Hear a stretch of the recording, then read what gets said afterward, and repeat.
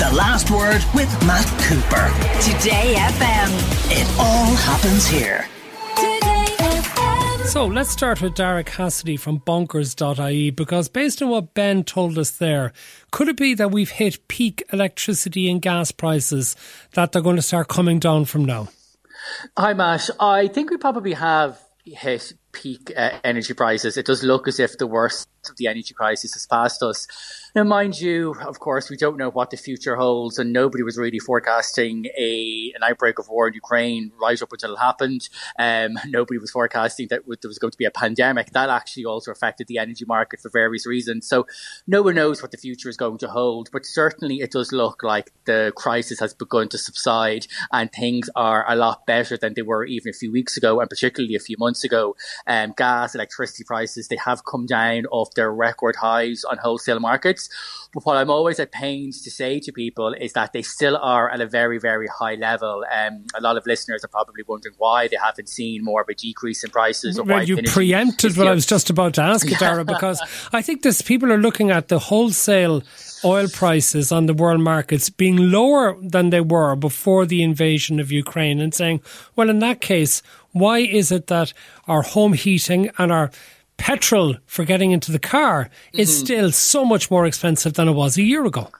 Yeah, I mean, if you look at maybe just at gas, because gas, of course, is what has driven a lot of this crisis, and we still use a lot of gas in Ireland to generate our electricity. So when the price of gas goes up, the price of electricity goes up. That's still trading at around maybe 2.5 times what is considered its normal price. So at one stage, maybe 2.5 years ago, Matt, the price of gas was 50 pence a therm. Now, listeners probably won't know what a therm is, but that's just what it was traded in, and that's what the price was. At one stage last summer, it went up to 800 pence a therm. So it went up by over 1,000%. Now, obviously, people's gas bills and electricity bills didn't go up by 1,000%.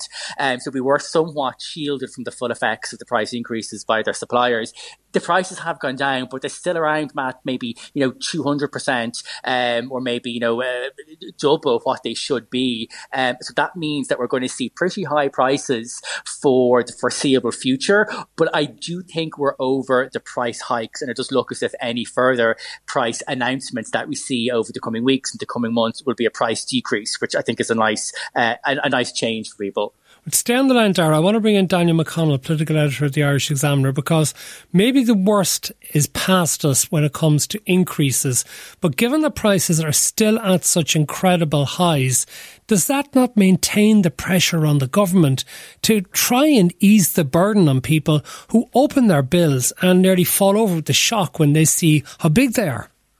It does, but what's clear, Matt, I suppose what's been coming out over the weekend is that there had been talk of an additional energy credit payment. Obviously, we know there were 3 credits paid or made available from October, and they've been paid out over the winter months, and the last one is due to hit in the March-April period. There had been talk of another payment before the summer, but that's essentially been ruled out.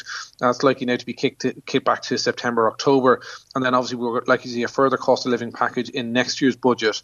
But what we are likely to see is a package of measures that is now likely to be more targeted than universal, and it is primarily focused, I'm told, about tackling child poverty. So the fuel element is sort of coming down the list of priorities. That was obviously the focus of last year, but tackling that child poverty now is likely to be where the focus of this package that's going to be agreed by Cabinet tomorrow. So the main form of that is they're still to decide whether or not that will take the form of a double child benefit payment worth €140 per child for every family in the country, irrespective of means, or will they go for €100 top up for those who qualify for the working family payment? And ultimately, that's a more targeted measure, and that obviously, if you're a family of means, you will not get that payment. We also know that the 9% VAT rate on hospitality is to come to an end. Despite the pleas from the hospitality sector, essentially government have taken the view that there have been instances of price gouging and kind of exploitation in that sector, and ultimately they can't stand over that in terms of giving them preferential tax treatment. However, importantly, the VAT reduction on electricity and gas will continue. So that's at 9%, and that will continue to be at 9% at least until October, until the budget, at a cost of roughly about €15 million per month to the Exchequer. We also know that cuts to the excise duty on fuel are to be extended, but will return on a phased basis in the coming weeks and months, because had they not done so, you'd essentially be seeing a 23 cent increase on a litre of fuel overnight, and that's just not politically palatable, so that's why they're going to kick that. So they're kind of the main measures that are likely to come. There might be some other measures in terms of, like we're also expecting a bonus payment for carers and pensioners, but we're talking about a package of somewhere below €1 billion, which is a long way, see, Daniel, what was announced on budget. You mentioned all people on lower incomes, and that is very well appreciated, but there's lots of people getting in touch as well who were on what regarded as middle incomes and even maybe high incomes, who suddenly get hit with these extraordinary increases that they simply can't afford, at the same time as they may be also dealing with higher mortgage repayments per month because of increased interest rates.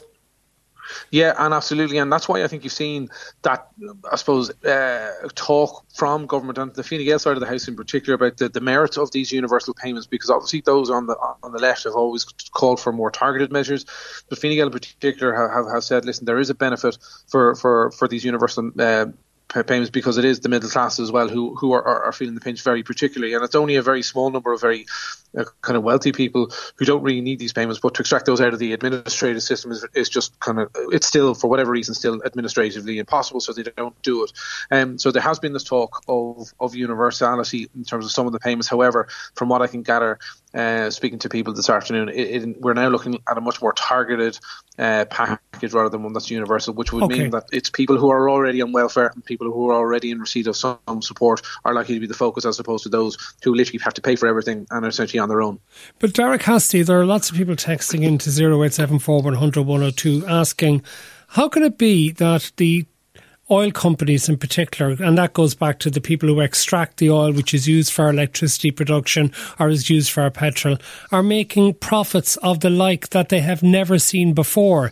If it really is a crisis, how can they be so profitable? Is it, just simply down to the fact that they're able to overcharge us all for the oil and gas that they provide to us?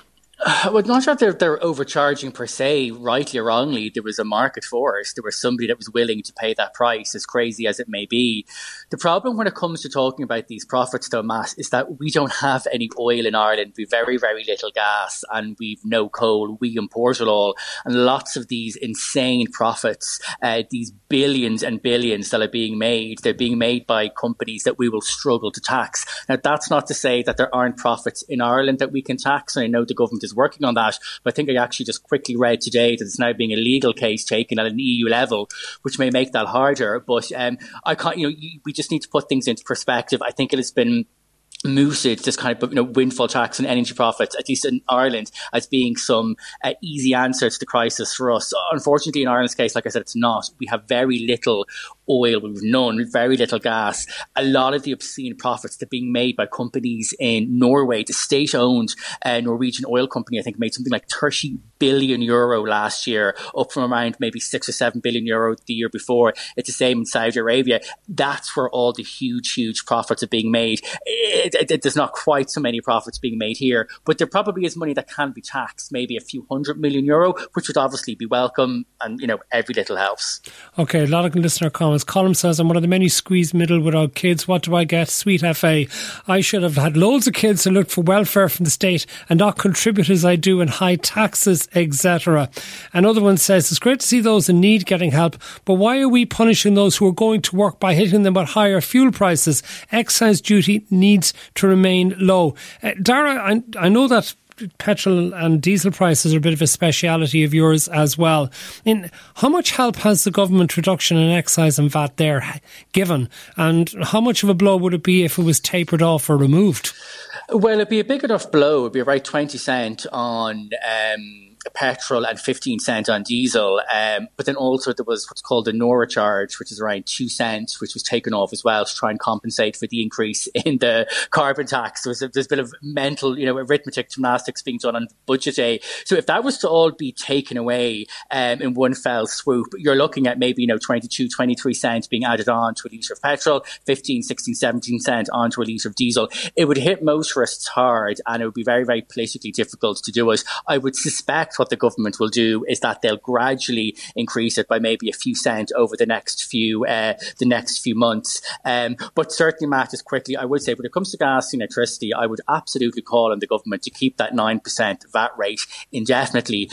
Daniel there, it was on his fault, but he was saying, the 9% rate of VAT is the reduced rate is at a cost of such and such to the government. It's actually not costing the government anything because gas and electricity prices are so high. Even though the government has reduced the rate of VAT to 9%, it's actually taking in more in tax than it did last year. So in my opinion, they can absolutely afford to keep the 9% VAT rate. And at the last budget, we had the government reduce the rate of VAT on newspapers to 0%. And I think a lot of listeners might say, listen, that's absolutely great, but why am I being charged 0% VAT on a newspaper, but, maybe 13.5% back when I go to turn on the heat? So I think that 9% raise of VAT absolutely needs to be kept for a long, long time, because even though Pinergy has announced this price decrease, its prices are still at absolutely very, very high levels. And we're a long, long way from seeing more normal energy prices, which is what we saw maybe in 2020. Thank you very much, Daragh. Cassidy from Bonkers.ie and Daniel McConnell, political editor of the Irish Examiner. The Last Word with Matt Cooper. Weekdays from 4:30. Today.